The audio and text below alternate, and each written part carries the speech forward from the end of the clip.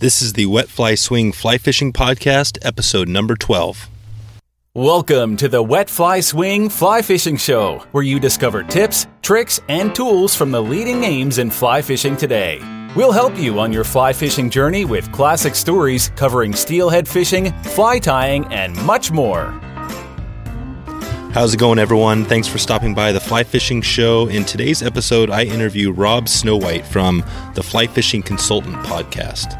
Rob covers Salmon River fly fishing in New York, nymphing and swinging steelhead flies, leader setup, and how to avoid crowds and not get killed at the same time.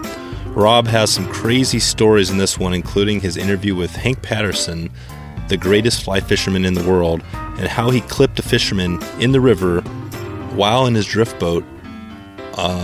This one gets a little bit crazy, but was a real good time. So without further ado, here's Rob from the Fly Fishing Consultant Podcast. How's it going, Rob?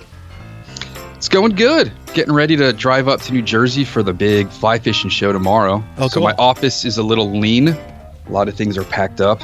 My Nice. timetable is somewhat clean.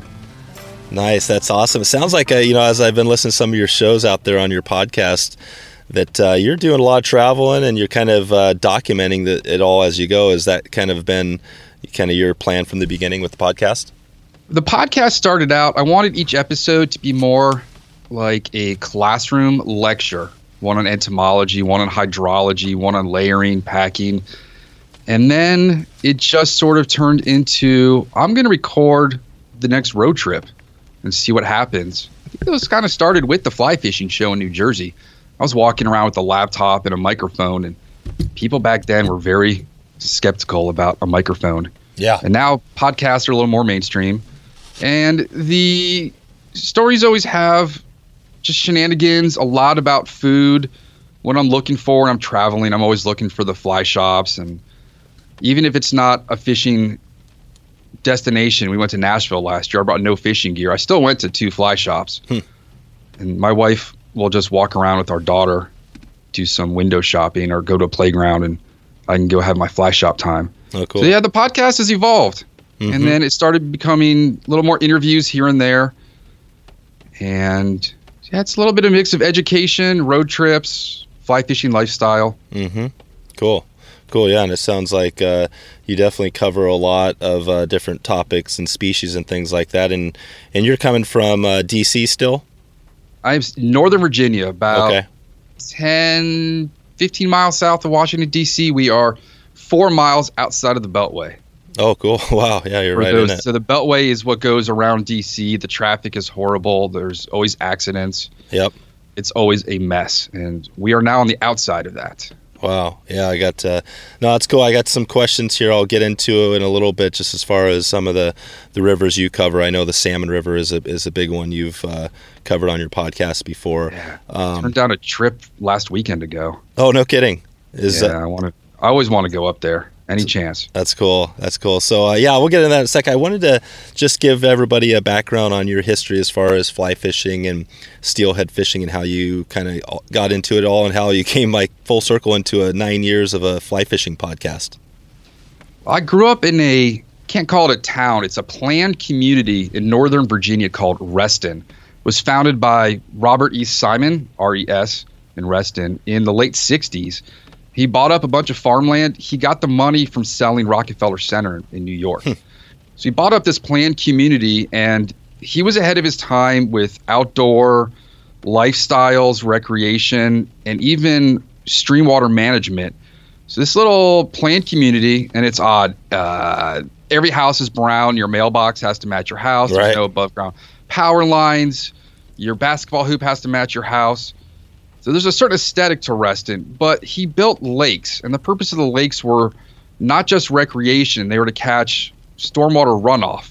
So it would go through a topwater release to a tailwater, and then you have creeks all over Reston.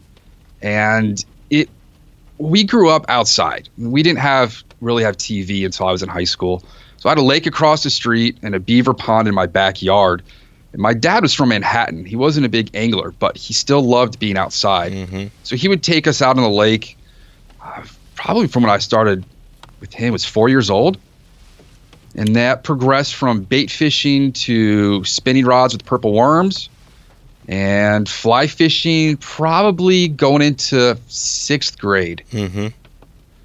And through high school, people always asked me to take them out. There was the fly fishing movie, A River Runs Through It. Yep. And that always had people interested in fly fishing all through college. In fact, my first weekend in college, my suite mate named me or dubbed me Norm from the characters. I was Norm all through college, which is strange to think about. And then I graduated college, broke a fly rod, went into Orvis. They had a help wanted sign. And I started working at the Orvis Tyson's Corner in July of 99. Oh, wow. And people just started asking me to take them out. And that's where it sort of just built up from. Just casually taking clients out around Northern Virginia. And it became my full-time gig in 2009. Wow. That's awesome. Yeah. And that's about the same time or you got the podcast going somewhere in there. Right. Yeah, I wanted to start my own apparel line. I wanted to design clothes the way I liked them, what I wanted in fishing. So I started making hats and koozies and T-shirts, and then life changed and just things progressed. And it went from tying a lot of custom shad flies to, hey, can you take me shad fishing? And then I quit corporate life one day, and that's where I am now. Wow. Yeah, living the dream. You're doing it. That's awesome. It's a little slow now. Yeah. I had the winter doldrums. Things are really, really frozen up. Oh, that's right. It's been a hard end of December through January. It was 64 yesterday. Wow. So I can't complain. Wow. Yeah, that's right. You guys had a little bit of a cold snap there. And I was, I've been getting a few questions on the Salmon River in New York as far as how to fish it, nymphing versus swinging, all the, different things. And I know that's things have been changing and evolving there. I was wondering if maybe you could talk a little bit about the Salmon River and how you fish it, and just thinking about that person that maybe is a little bit new to it and help them maybe get into their first steelhead. Absolutely. So 2001 was the first time I went up there. I wasn't too familiar with salmon and steelhead in the Great Lakes. The first time somebody in 2000 offered to go salmon fishing in New York, I thought they were crazy. Yeah. This guy, Nick, I worked with. And then I went up and started catching what took several years to catch everything. There was a learning curve. Mm-hmm. There wasn't much on the internet back then. The only flies I really knew were through conversing with Chad Chorney. You can find him on Instagram, our Chad Chorney Photography. And there's sort of sucker spawn patterns. And I went up and no success. Started hanging out with a couple of guides and people, and they got me into the swinging for steelhead. And back then it was just a woolly bugger and egg patterns. Mm-hmm. And if you're not familiar with the Salmon River, it's western New York. It's not upstate. It is maybe 45 minutes north of Syracuse on 81. So for me, it's 60 miles west to get to 81, and then it's a straight shot. Super easy to get to. The river that's fishable, don't quote me on this, maybe 9 to 10 miles, and it's a tailwater. So the water is coming out of the bottom of a reservoir, and that is used to generate electricity. So the water levels are all dependent on what's in the reservoir. Well, there's two reservoirs. There's a lower and upper. How much water is in there and how much electricity needs to be generated. So therefore, that water flows year-round, 365 days. It can be 5 degrees out, and the closer you are to that dam, the upper section, it's still flowing. Mm-hmm. And therefore, you have an incredible biota of life. There's stoneflies, hellgrammites, crane flies, caddis, mayflies. There's huge predaceous diving beetles. There's water scorpions. And then there's all the little fish that eat those. And then it's been stocked with steelhead and salmon since mid of last century. Yep. And you can go up there. It's going to be crowded. You don't want to park and walk in at the parking spots. There are well-beaten trails on both shores through the public sections. And just walk, use Google Earth, find a nice bend or cove that looks fishy, holding water, set up camp there for the day. And we go up mostly after the salmon are done. Salmon are fun. They end up just jacking your rigs up. They break rods. They'll bust leaders. You lose a ton of flies. And when it's that crowded up there, you guys probably don't see this on the the West Coast, but the East Coast steelhead streams, like that one, it can be shoulder to shoulder in spots. Yeah. And it's just loud. And so we wait for after the crowd. The salmon are dead, and then the steelhead come in to gobble up all their eggs and hold over for the winter. Mm-hmm. So all winter, they're eating live eggs and dead eggs that get dislodged. They're eating all the other critters in the water, and you have a year-round fishery. And the fish are big. There's some pretty. We carry a salmon-sized net for catching the steelhead up there. They can get quite large. And my fly design has gotten really narrow. It started off with S-Taz flies, and this is completely different than what you guys do. Yeah. Where you just wrap S-Taz on a hook, or small beadhead nymph, caddis emergers, woolly buggers, and you can swing those all through certain riffles where they're holding and hooking to steelhead. And all of a sudden, like 6 or 7 years ago, the intruders made their way out here. There wasn't a whole lot of information on them. And it took a lot of Google searching and playing around and emailing with some of the guides on the Erie tribs to figure out what an intruder was. And the first steelhead I hooked on an intruder was the most aggressive steelhead strike I've ever encountered. Nice. The last fish I caught was on a small intruder, and it's just violent. They'll pick at nymphs. So my go-to flies now, after 17 years up there, and they're right here on my desk. Yeah. I've got just boxes of them. San Juan worms, or worm styles, flashback pheasant tail nymphs, jumbo john, sucker spawn and egg patterns, and intruders. That's kind of it. I've really narrowed it down to very few patterns that work for me in a variety of colors. And it adapted for me going up there my first year with a 9-foot 10 weight and giant cleats on my boots to now I'm throwing a 11-foot 8 weight switch rod with a Skagit head, completely different leader systems. My fishing has just evolved the more I've been up there, the more I've learned how to catch fish. But year by year, it's different. We went up 2016 and we saw one fish landed in 7 days. There were 3 bites amongst all of us. Wow. So it can be tough. It can be discouraging, but I'll go any chance I can. Yeah. And you get crowds from all over. We fish with guys from Orvis, Montreal. We fish with guys that come in from Colorado. There's people on that stream from all over the world and country because it is a fish-producing river. Cool. Oh, that sounds awesome. That you mentioned there about the leader system. Do you have a specific way you set up your leaders for steelhead? I do. It's not much different than what I fish here. When my producer Jason and I were up there, his 10th cast, he hooked a steelhead on a pink intruder last November. And we literally got there, met at the gas station, got our licenses, and just put our waders on and fish. We didn't layer up. We didn't do anything. We're in chest deep water that's 40 degrees. We're shivering. And I just grabbed the first rod out of my car. It was set up for striper fishing down here. 9-foot, 8 weight, 20 pound, 14 pound, a 10 pound leader, just Berkeley Vanish. And I wasn't catching anything. He was hooking fish left and right. I break off, I go to shore, and I rig up what I call my steelhead leader, which is going to be a long piece. And there are rules and regulations specifically in what are called the fly sections. You have the upper and lower fly, which are catch and release fly fishing only. And there are rules about leader lengths and how much weight you can use and single fly. And we prefer those areas because they're cleaner. There's less litter. There's less people snagging fish, just more ethically fishing people. So I put on my leader and I measured. It's about 3 feet of 30 pound mono to a short piece of 20 pound. And then I'll put a barrel swivel on that and then about 18 inches of 10 pound Berkeley Vanish. And it's a little bit longer. And what that swivel does is it allows me to put some split shot above the swivel that won't slide down onto the hook. And you just bottom bounce that along. You feel the tick of that split shot, and the vibrations go up the leader to your line all the way to your trigger finger stripping hand.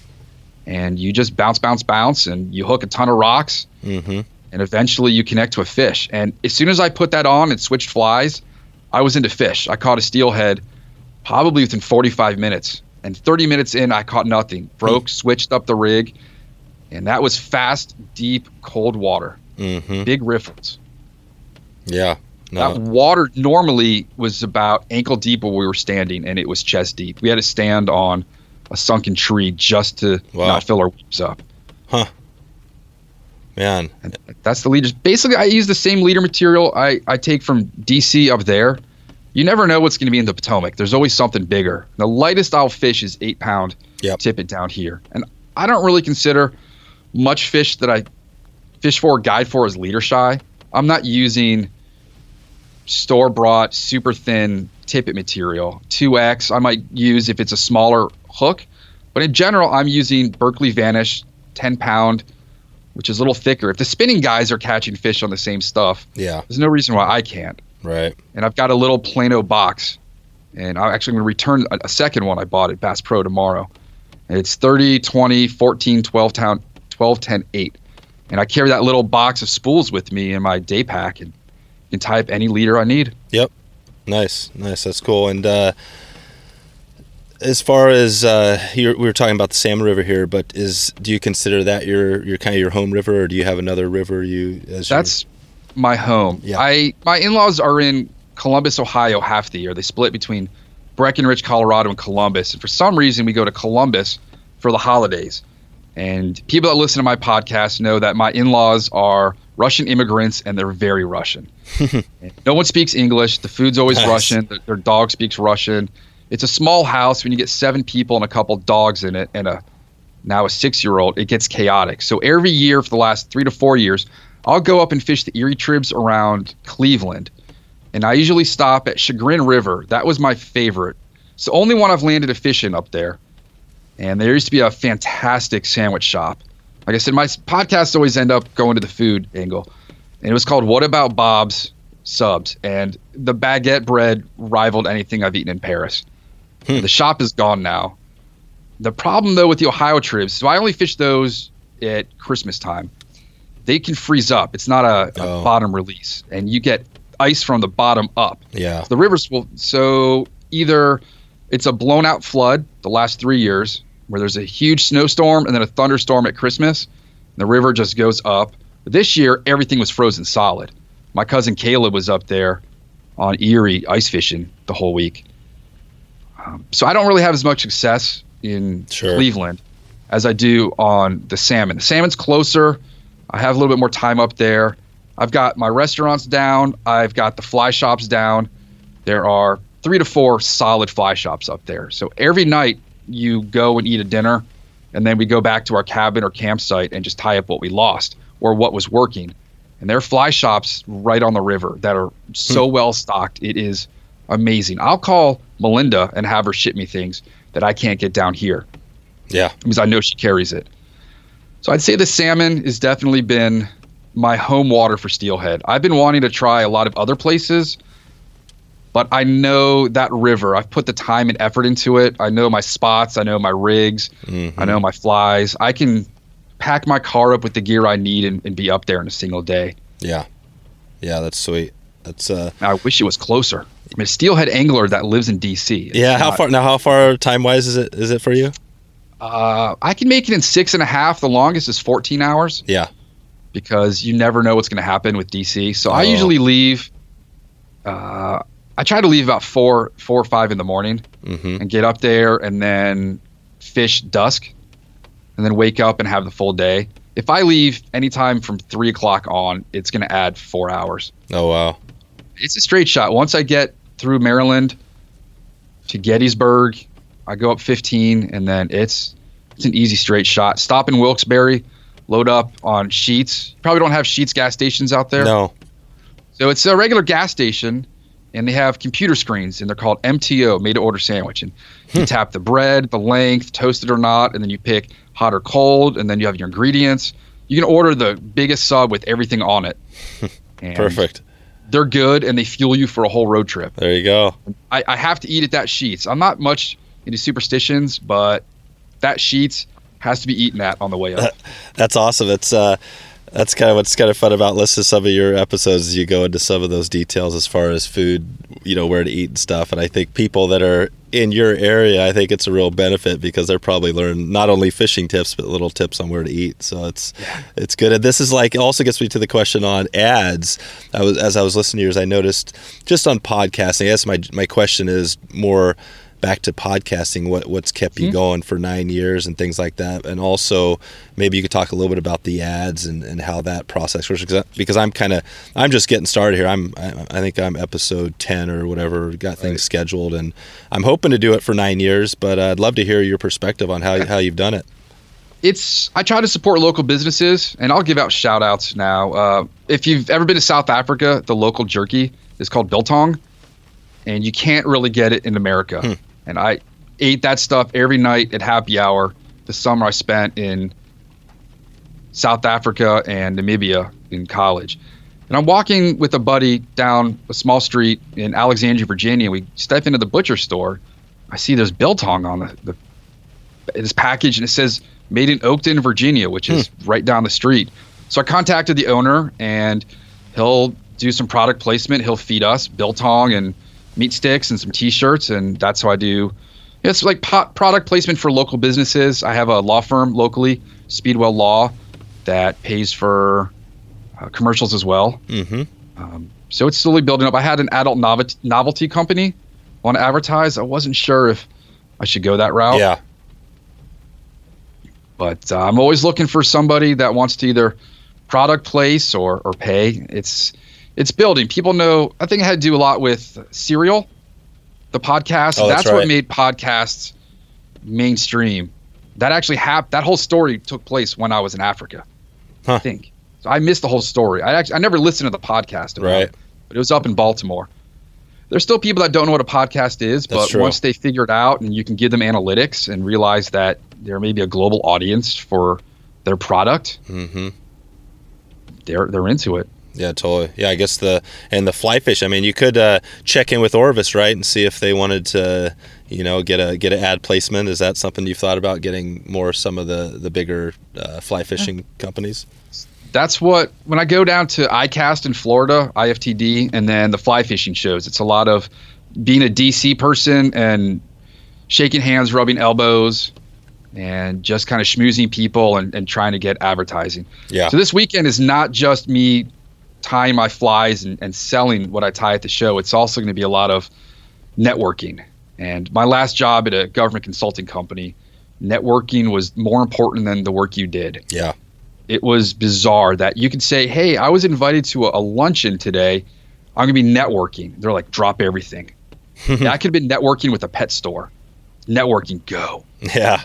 My dad, growing up with him as a lobbyist, it's sort of... Oh, cool. See, I've grown up around politics and elbow rubbing. Yep. There was one company last year that said they were going to advertise and product place, but that fell through. Yeah. Yeah. No, it's interesting to hear how because you're right. There's a lot of people that have no idea. I hear every day, talk to people that don't know what a podcast is. And so I think that's a good thing. I mean, we still probably have some room to grow in this, in this niche or whatever. So yeah, that's awesome. I think that clarifies a little bit. And I think also the cool thing is, like, we're talking here, and this is, my audience is now listening to you, and I'm sure there'll probably be some people that'll start listening to your show that maybe haven't, ever heard of your stuff as well. So it kind of works both ways. I was chatting with Pete Humphreys a while back, and he was talking about fishing out of a boat, and maybe this is just a different area, but is that something that you do at all as far as for Steelhead? We do. We'll drift from points down the river, just drop anchor. I don't like taking my boat up there. The last time I did, the water was really low and it got dinged up pretty bad. My friend Dirty Bill, he's got an aluminum drift boat, that's more what you see on the Salmon River, not so much. I have a stealth craft, fiberglass up there. Okay. Some big boulders. And when you hit the rocks don't move. Yeah. So you can float the river, which just gets you into more spots, the inaccessible places that you can't wade, which is nice, but sometimes I like to just walk different spots. You're stuck. If you're on the boat, you're committed to 6 miles of floating, and you can do it really fast and get out and then go back and fish the shore spots. but it's not too often. I'll maybe float it once every 2 to 3 years. And it all depends, again, on the water level. And we were out there once. It was 10 degrees and the anchor line froze, and we almost drifted past the output or the takeout. We would have either had to have jumped out and hauled the boat back upriver or floated another 10 miles. Oh, man. Yep. Yeah, that's the one thing with you guys over there. You definitely have some extreme temperatures. You don't want to get stuck in a spot where you're swimming or something like that. The most snow I've gotten up on the Salmon River was 49 inches in one day. Jeez. It's insane. Dirty Bill posted a picture of, I think it was his truck recently, and you could barely see the antenna. Big Dodge Ram. Huh. Meanwhile, we got out of school the same day for an inch. Jeez. It's the weather's up there's nuts. I layer. I wear a lot of layers because it's always cold and dark, and there's always a cold wind coming downriver, cold rain and wind coming off the lake, and it's unpredictable. It can just start snowing out of nowhere, and 10 miles away, it can be bright and sunny. Crazy. And going back to the drift boats, I did a project, Healing Waters, sort of not. It was like an unsanctioned Healing Waters trip. It was with Healing Waters, but not through Healing Waters, and there were 9, 10, 11 drift boats in a row during the salmon season. We're coming down, and this is my old drift boat, aluminum. It's got 9-foot oars, and we have to turn left at an eddy, and there's a guy standing in the middle. And this is my first time ever rowing the river myself, and I'm shouting. I've got an air horn. Every boat in front of us warned more boats are coming, and I see this guy, and he's not moving, and I start yelling, "Get out of the way!" And he basically tells me to F off. Yep. And he's 10 feet out in the river, and I clipped him. He went under, popped up on the other side of the boat, screaming at me that he was drowning, and then went into Eastern European language. And I rowed him to shore and was like, "I told you to get out of the way. I said there was going to be a bunch of more boats after me. You learned a lesson." Yep. And that story still comes up when I'm up there hanging out with some of the guides that were on that trip. Oh, yeah. That I actually hit somebody with my boat. And if he put his legs down, he would have touched. He was in waist deep water. Yeah. But he was holding onto the boat as if we were going over a trough in the Atlantic Ocean. Wow. Well, that is, I guess that brings up a whole other thing as far as you're saying, the kind of the combat fishing and things like that. Are there any tips other than, I guess, finding an area where you're not like that? But do you do that sometimes, or are you doing the shoulder-to-shoulder thing? I can't do it anymore. There are spots up there that there are definitely spots that will produce fish where others won't. And sometimes you got to be up there at 4 a.m. It's awful. 4 a.m, freezing cold. You can't fish till sunrise. You can't have fires on the river. So we'll bring our stoves. We'll make hot soup and tea and cocoa and do jumping jacks. And if you see someone's headlamp coming down the trail, everyone has to turn theirs on to show the spot's taken. Right. There were times where I've slept on rocks from 3 a.m. until sunrise. Damn. In the lower river. And it's, tripping on salmon, crossing a body of water that's waist deep, full of king salmon, and you're tripping on them. And you can't see anything around you but what your headlamp shows. It's terrifying. I'd rather sleep in, get some coffee. The lodging we have has breakfast for us. Yeah. And it's 35 to 45 a night with 2 square meals. Jeez, nice. I still prefer to camp. I've got a bed built in the back of my car now. I'm more comfortable sleeping in my car, tying flies in there. Mm-hmm. But you've got to get up early if you want certain spots, or you just hike. That's the easiest thing. You just drive to a parking lot that's empty and just walk a couple miles in, and you can have the whole place to yourself. Nice. I like the peace and quiet up there. Yeah, you get away from everybody. That's good. You can to hear there are some places you can do it. You can get away from some of the crowds. I mean, it's I guess same thing anywhere. There's places that are super busy. You can find them, over here too. So, and thinking about people you talk to, do you tend to get a lot of questions from people in your audience? And is there something that's a common question you get a lot of specifically about steelhead fishing? Not too much. I pretty much put everything out there, either on the social media, the blog, or the podcast to answer questions. I have one podcast I'm working on. It's about how to pack for a trip. And I forgot the guy's name. We spoke at the show in Virginia 2 weekends ago. He said, "Hey, I sent you an email about requesting a podcast." And I said, "Are you the one about packing for a trip?" He's like, "Yes."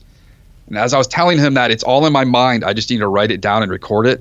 He said he went to Montana a week later or 2 weeks later, and that I kind of missed the window. So I kind of screwed the pooch on getting him the packing information. Oh. But he'll get it the next time he travels when I get this new podcast up. So about packing, people want to know where we lodge.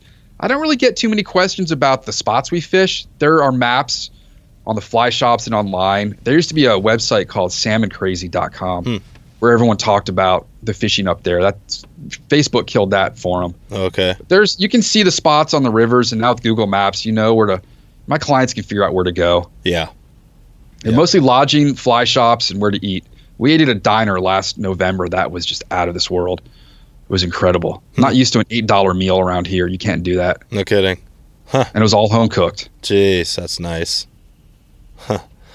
I just kind of turning the table a little bit here as far as, you're talking, you've done a lot of guiding and things like that. Who are a few people that have been mentors to you and that have helped you along to help you get to where you're at? It sounds like you started, did you say when you were 6 years old, right? When you Sixth grade. I've been fishing my whole life. Picked up a fly rod. It was my brother's. It was a Cortland rod in a box. I still have it. My daughter uses it. And it was in the basement. We had this just room in the back of our house that just held all sorts of junk.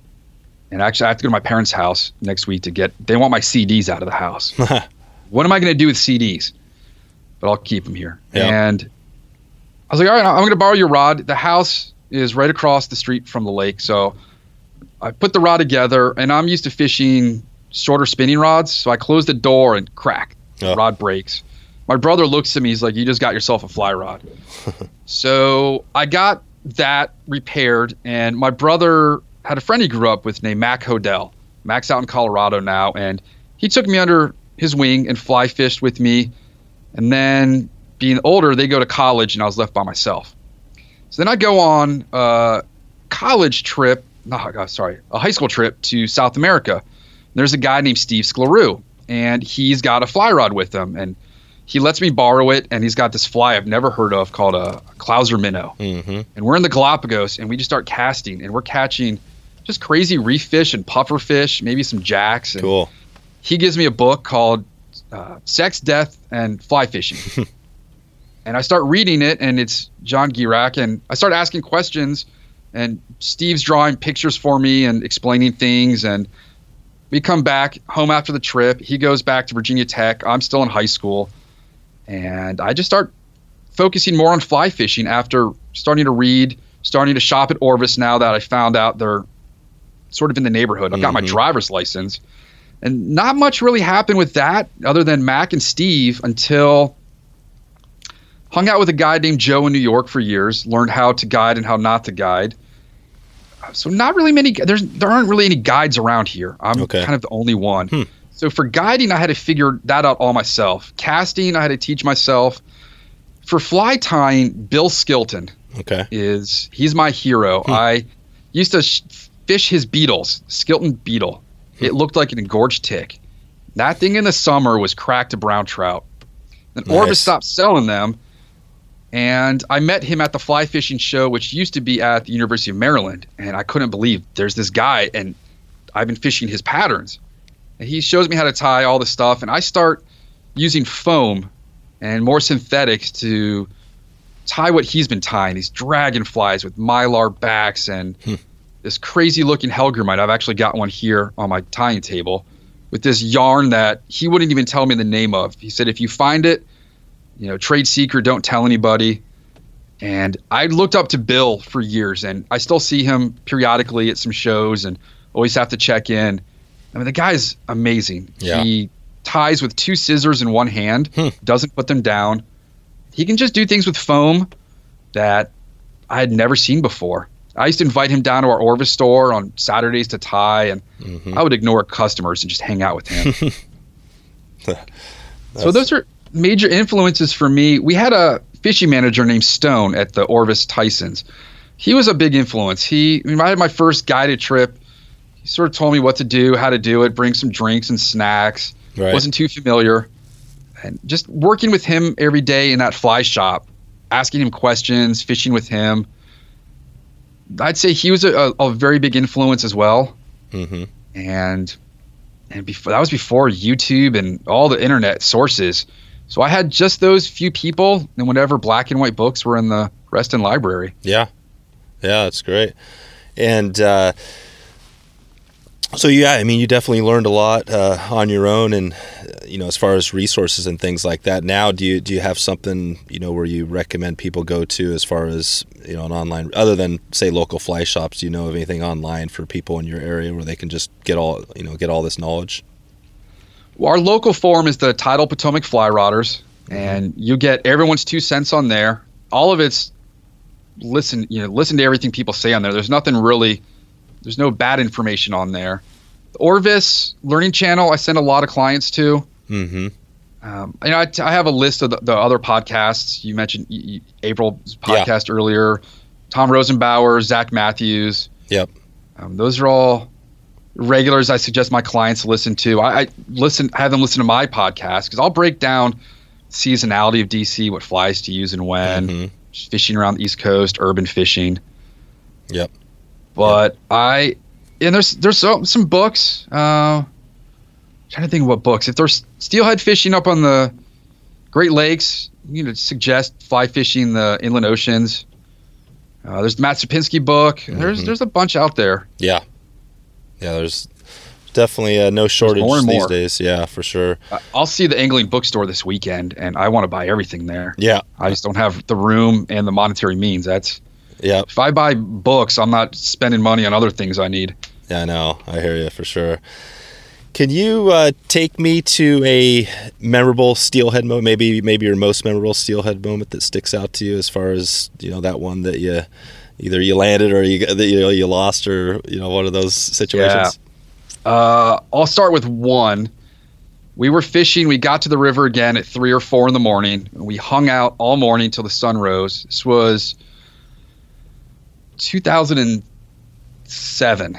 So 2 weeks after Columbus Day. There's still salmon in the river. And the stretch was known as the Lower Black Hole, which is now private because the litter bugs. I've got a video. It's got 30,000 views, and it's just people snagging fish. Wow. So upriver, you had snaggers, and then a couple of fly anglers down where we are. Big riffle water. We're throwing peach-colored eggs with a little red dot on them and just hooking into steelhead left and right. I hooked this massive steelhead before switch rods. I'm using a 10-foot 8-weight. My rod's bent to the side. I'm reeling it in, and it's in the fast water. It's one of the biggest fights I've ever had. Not the biggest fish, but a beautiful, fresh chrome fish out of the lake. Fly I tied myself with my friends, and we're getting it right to the net, to slide into the net. And this guy up above us with a spinning rod snagged a steelhead. And what they'll do in that stretch is they'll snag a fish, and they're using really heavy line. They don't have to worry about breaking them off. They'll walk downstream and around a bend where they can reel them in, and no one sees that. They're hooked in the tail and the gut. So this guy comes right down, and we're yelling at him, hey, we're landing a fish here. Doesn't care. The fish's head is going right into the net. And he steps on the tippet right in front of the knot and pops the fish off, and it swims off. Damn. And I'm a pretty chill dude. That kind of river, there were threats of murder that weekend up there. Right. One guy said he was going to hold a guy underwater and wrap his rod around his neck until he couldn't breathe. Jeez. And so there was some combat going on up there, and I was just like, you know what? There are more steelhead out there. Yeah. I'll be good. Yeah. But Airby steelhead, to me, it's an enlightening moment. That was probably one of the worst ones I've ever hooked. I hooked a small one last March. I went 3 years without landing one. And I was car camping. It was my 40th birthday. It was 10, 11 degrees out. Very few people are on the water. And I've been trying everything for 3 years. My same patterns, new stuff, old stuff. Got 3 days to fish. And it's the last day I think I'm up there. And I have gone through all my flies. And I look at my box, and there are these woolly buggers we tied at Beer Tie, which is our local monthly tying event. Okay. It's like, what the heck? Let me put on this just ugly, white, flashy, woolly bugger. And I'm not even paying attention. I go up to cast again, and there's a steelhead on my line. And just hooking that fish just sent shockwaves through me. My body was so cold, and now the adrenaline's rushing. I finally broke whatever mojo the steel had against me for 3 years fishing in 2 different states. Yep. And I don't know if that's why I caught a couple of steelhead this fall. It's because I broke whatever the steelhead had against me. But that fish was memorable. Not big, but pretty. Took a selfie, got it back in the water, and that was my mission. I just wanted to go up and catch a steelhead on my 40th. Yeah, that's cool. This past year, I caught a big one on a pheasant tail. Flashback pheasant tail. My buddy Tom, he lives in Denver now. He's the one I always fished with up there. He's like, flashback pheasant tails. It's the only fly I'll use. And he will catch bigger fish and more fish than anyone on the river. The biggest browns, the biggest steelhead, the biggest salmon. And that's been my go-to just to honor him. And I'm drifting it through. I tied it the night before after we were at the diner. Just big size 12 stonefly, and this fish crushed it. Big fish. Mm-hmm. Are you swinging, or how are you fishing the little nips? Are you just kind of with do you guys swinging them? Yeah, do you guys? So you don't use indicators really or any of that stuff? There are indicators, and this past year was a very high water event. Upstream from where we were fishing was a little eddy where all the flotsam from upstream ended up, and everybody's indicators from upstream had landed in there. I got, I don't know, a bunch of thingamabobbers and the new kind you can screw on. I'm not an indicator guy for steelhead. Yeah. I'm watching the end of my line. A lot of steelhead anglers on the East Coast, the Great Lakes, will have their fly line loop and then a 3-foot section of fluorescent reddish orange amnesia line and then their leader. So you're usually watching that fluorescent orange line, and I've never seen it anywhere else. If I have a client that shows up with it, I know they're on the Great Lakes fishing for steelhead. I don't really know anybody out west that fishes that way, but you're watching. I'm using a bright green line and then that orange, and I'm just watching those. I'm daydreaming a lot too. I'm watching the seagulls and other people and just daydreaming. So when the steelhead hits, it's just an explosion. Usually you'll feel just that massive tug on the swing and then it's on. And I go from daydreaming to tunnel vision. Oh, yeah. My eyes are just focused on landing this fish.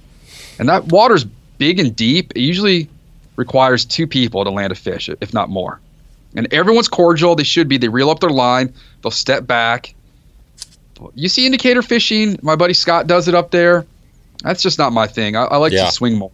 People use right angle leaders up there as well. Mm-hmm. And are you familiar with the right angle leader? Yeah, only I was listening to one of your shows where you were talking about it. Yeah. I've only seen it one other place in a magazine. It's so you tie a huge indicator on the end of that orange mono, and then you just loop straight over that your short leader, and it just hangs like an elbow down, and the fly drifts at the same current speed, in the same position. It's supposed to be lethal up there for steelhead. It's never worked for me. Maybe I just haven't put enough time into it, but I like the swinging. Yeah. I like no indicator, just watching your line, watching the currents. Yeah. Watching I was thinking about when you were talking about the white fly, I had Jim Teeney on in episode number 5, and he was talking a lot of history. It was great, but he was talking about some of his favorite colors, and he loved the white color, especially because his thing with spotting him and stuff, there was times where he'd watch the fly and the fly would disappear and he wouldn't see anything, but he knew that was like, okay, and then he'd set the hook and fish on. So I thought that's why all the flies I guide with and fish myself down here are so bright, because our water, the only place you're getting clear water here is water coming out of the sewage water treatment plant. Yeah. And I can see bright flies from 30 feet away. So if they disappear underwater, when I'm in the boat or on shore, I can yell, set the hook. Mm-hmm.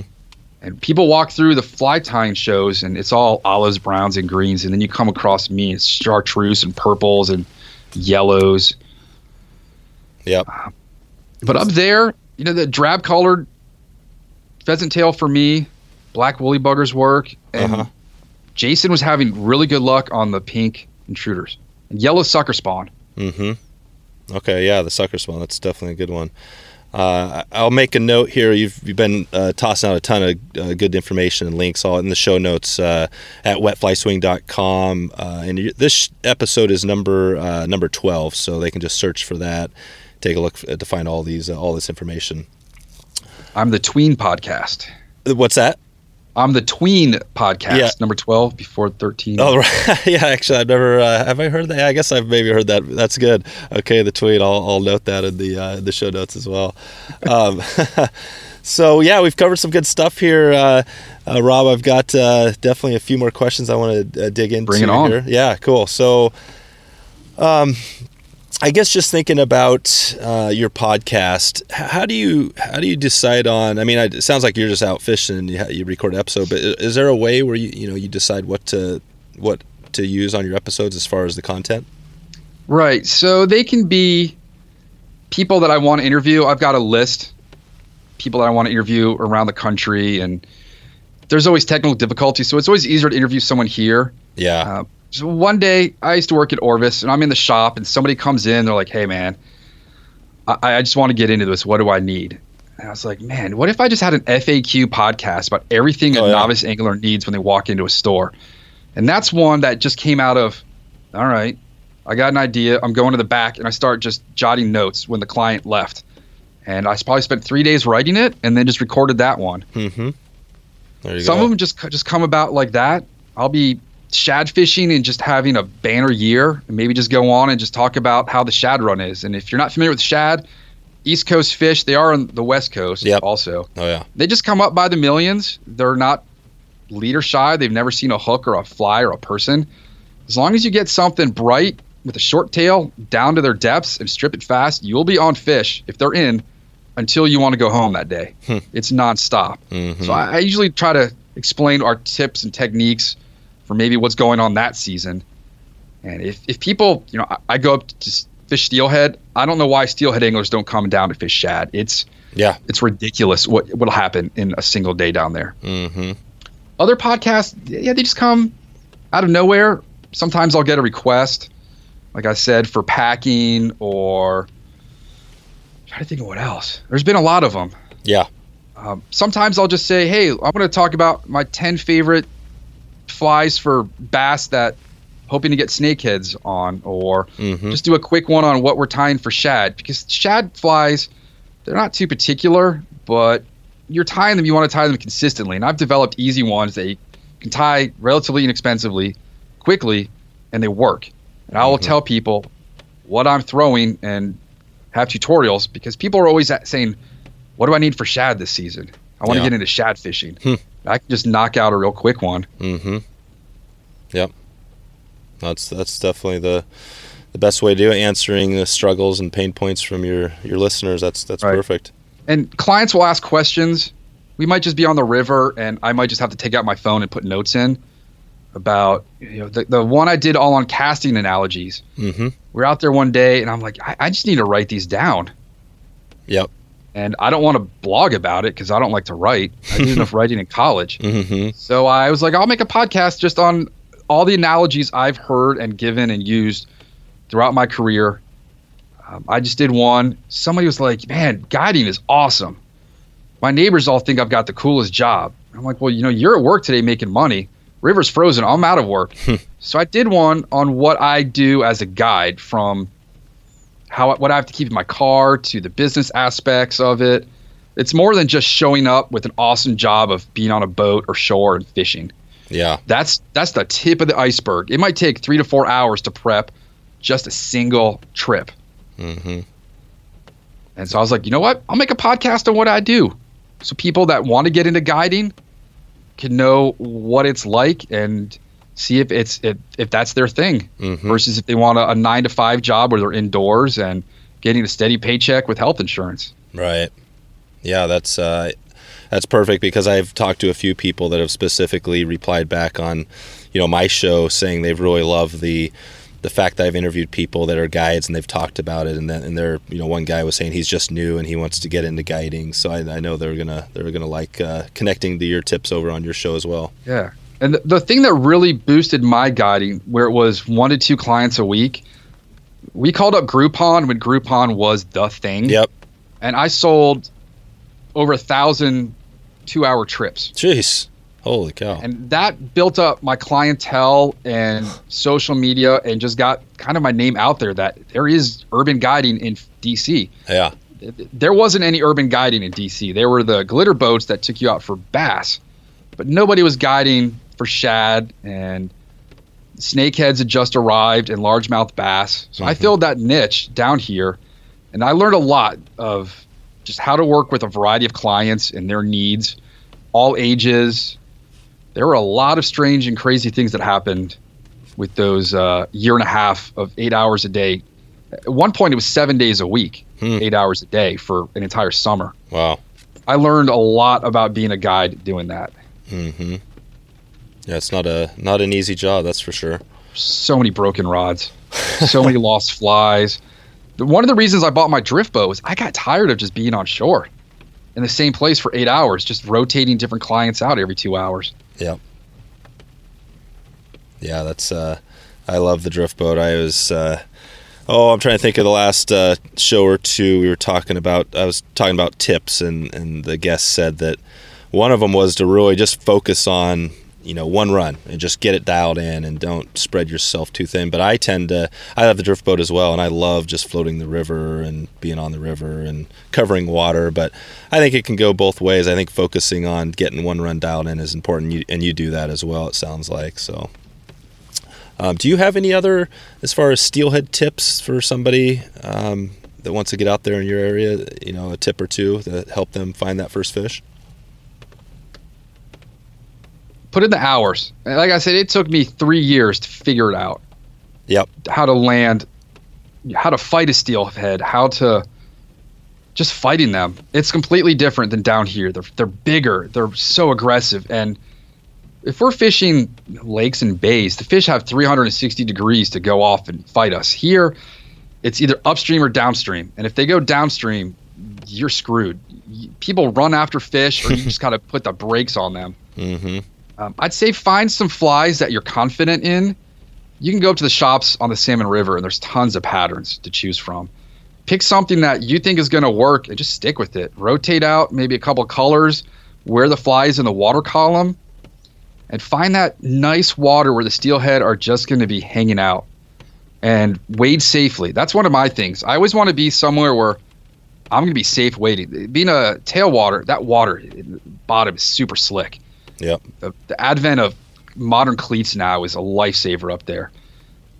So I'm usually fishing somewhere safe where I have room to either back cast. The trees along that river just look like Christmas trees. There's so much gear in them. Mm-hmm. You float down the river, and there's egg sacks and bobbers everywhere. Jeez. But if you're getting into it, I would say pick the flies you like. Find people to fish with that know what they're doing, that can show you the ropes. I've brought friends and clients up, and they fish with me, and now I'm confident that I can just sit back and watch them fish, and they're going to catch steelhead. It may have taken them a year or two, but they've got their own personal flies they like to use up there, and that's what works for them. Mm-hmm. Layering, too. It took me a while to figure out the layering up there of base layers, mid-weighers, heavyweight. And I bring so much extra. Every time you land a fish, your gloves get wet, and just throw them on shore and grab another dry pair. Yeah, they get wet and slimy. Totally. An extra rod. Bring extra gear because stuff happens. Mm-hmm. I've gone up and broken 4 or 5 rods on 1 week up there. Wow.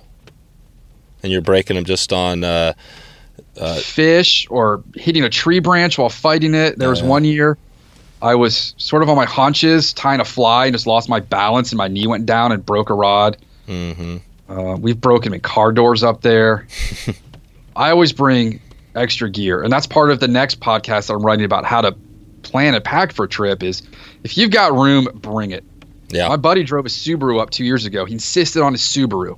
I'm like, man, I got an SUV with loads of room. And he's like, we can drive fast. I was like, all right, for once, I don't have to drive. I can sleep, maybe drink a whiskey and Coke in the passenger seat. Right. And he did not want me to bring what I normally bring, which is a storage tub of just fly tying material. Uh-huh. If I've got room, I'm bringing everything, extras. Yeah. If I have it, I don't want to have to buy it up there. Especially if I have it at home. I wanted to buy a bottle of bourbon to my in-laws at Christmas. My wife said, no, you've got 2 bottles at home. I said, but I'm not at home. And I couldn't win the argument.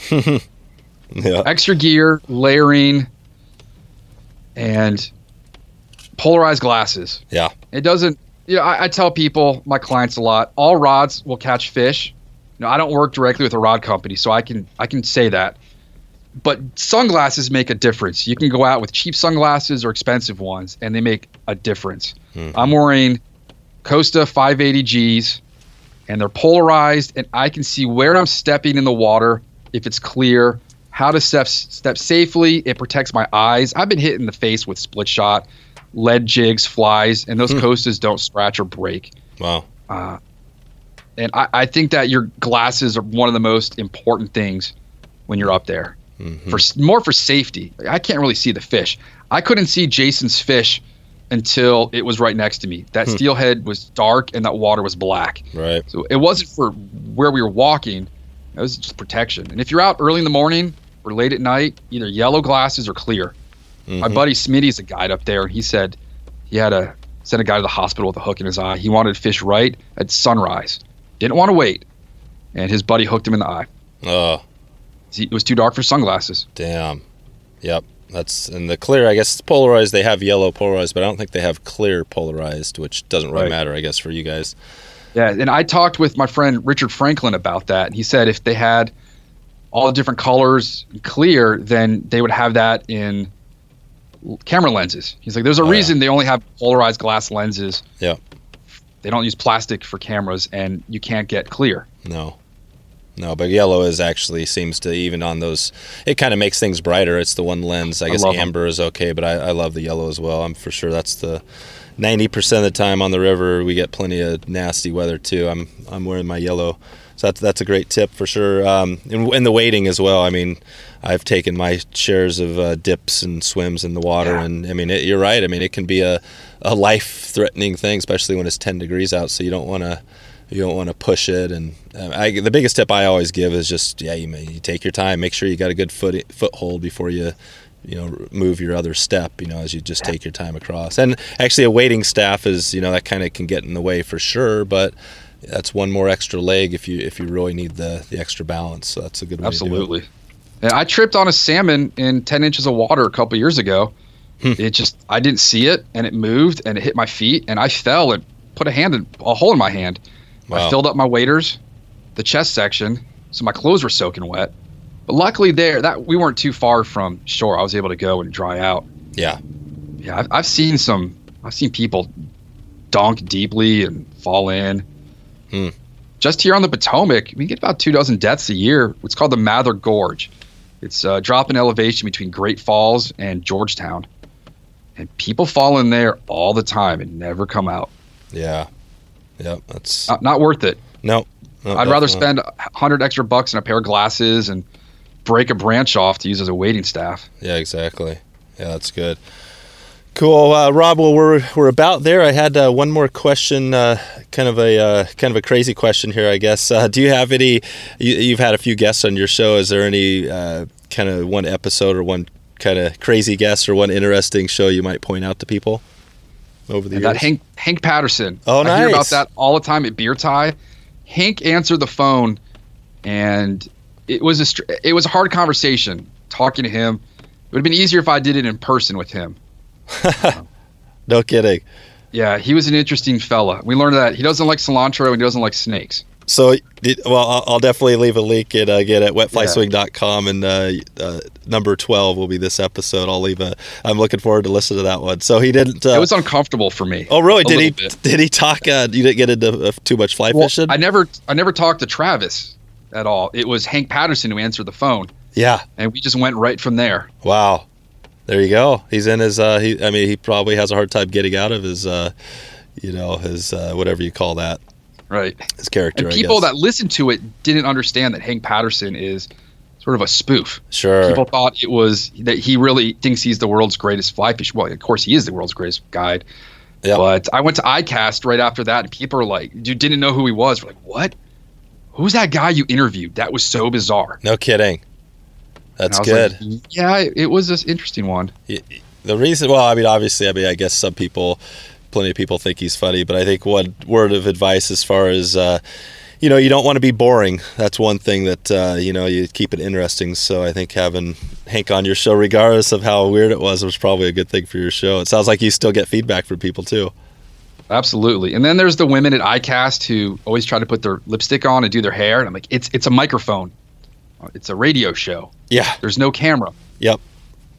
Yeah, and then there's some people that just refused. And I'm like, well, that's fine by you. If you don't want to talk about your company to a worldwide audience, fine by me. Oh, you mean they refuse because it's not a video? I don't know. Oh, yeah, sure. People will be like, yeah, I don't have time, not interested, or just shut me down. I'm like, your loss. Yeah, totally. I'll find someone who wants to be on it. Yeah. No, I've had, I'm early in this, but I've talked to a ton of people, and I think I've only had one person that I've talked to that said, they can't do the show. And that's out of quite a few people. So it sounds like, occasionally you're going to get, for whatever reason. Yeah, I've got a buddy who's an international traveler. He's got a travel channel show, and I'm like, dude, I know you're super busy, but you have layovers, man. Let me just call you on Skype at an airport in Kuala Lumpur or something. It's easy. And I'm still trying to get him on. Yeah, I know. He seems there's no rush for him, I guess. Yep, I hear you. Cool. So one last question here as far as your show. It sounds like, you've been doing this a long time. What's your plan as far as into the future and maybe in the next 6 months? Anything new we can expect from the show? You want to give a little shout out here? What I really want to do is turn it into a video series where each episode is also visual. I would love to have an hour-long entomology or an hour-long see me put the layers on and take them off, where people can actually see how I would layer or tie flies or go fish somewhere. Branch out from just the audio. Definitely want more listeners, want more sponsors. And just have fun with it. It's sort of my side project. Yeah, it's a good side project to have. I guess on the videos, do you do some, you have some YouTube stuff out there now, or do you have a channel? Yeah, very low budget. It started off with just a camcorder of me tying flies, and I always tie from my perspective. You always see the camera coming at the person. Yep. I try to, now it's so much easier with an iPhone, where I prop up the camera in front of me so they see my point of view. Yeah, that is the better way to do it. And the crazy thing, and something will happen, I'll run out of space on my phone, or the dog will bark, or my daughter will come down, and I have to end that one. So I ended up with 10 flies, usually. If I just try to do one video, I get a ton of flies, which I can't complain about. No. But I don't really I'm not a video person. I never learned how to edit video, so I just straight up upload them. They're not high quality. Sure. But they show you how to tie my patterns. Yep. Yeah, and then when you go as far as in the future, are you thinking, I don't even, is audio, video podcasting, I'm not even sure if that's still a thing or not, but obviously YouTube is the big one. Would you be posting more on YouTube or another spot? Yeah, YouTube. Yeah. I've got a friend at Netflix. I'm trying to get her to pick something up. Oh, there you go. Yeah. I don't think that'll happen, but I'm trying. Yeah, that's a pretty big player. Cool, Rob. Well, that's about all I have for you. Did you want to maybe give a shout out as far as where people can find you again? Where would be the best place if they had questions for you? Yeah, so I'm on most social media. My last name really is Snowhite. So Rob Snowhite, 1W, it's one word. I've got a Facebook, my regular Facebook, which turns out to be more political, being in DC. Oh, yeah. So Fly Fishing Consultant on Facebook, Rob Snowhite on Instagram, Twitter. I think YouTube, it's R Snowhite. Okay. Yeah. Perfect. And everything's on the side of robsnowhite.com. Oh, good. Okay. So they can find you there. Click those. Yeah. Awesome. And I'll be putting links up for this as well, so my listeners will hear about it. Great. Good stuff. So, Rob, I want to thank you for coming on and providing all the information on, the Salmon River and everything we talked about here. I know, like I said, there's a bunch of people that ask about that all the time for me, so I appreciate having this resource. And hopefully I can call on you in the future if I get another question or, if maybe we can do another show down the line. That'd be awesome. And everyone, debarb your hooks. That's just another thing. Yes. Yeah, that's another great tip for sure. I'm going to go up and fish the Salmon River now. I'm only going to be like 3 hours away from it tomorrow. No kidding. All right, so we can look for a post here soon on how things went. It'd be nice if I could sneak away. Nice. All right, Rob. Well, thanks cool. Again, and we'll talk to you soon. Absolutely. Thanks for having me. Okay, see ya. Take care. Bye. So there you go. If you want to find all the show notes with all the links that are covered in this episode, just go to wetflyswing.com and search for episode number 12. If you like the tips in this episode, go to wetflyswing.com/free and get the Steelhead Tips PDF Quick Guide, which includes a summary of all the best tips from the podcast up to this date. Thanks again for stopping by to check out the show today. I'm looking forward to hopefully catching up with you soon and seeing you on the river. Thanks for listening to the Wet Fly Swing Fly Fishing Show. For notes and links from this episode, visit wetflyswing.com. And if you found this episode helpful, please subscribe and leave a review on iTunes.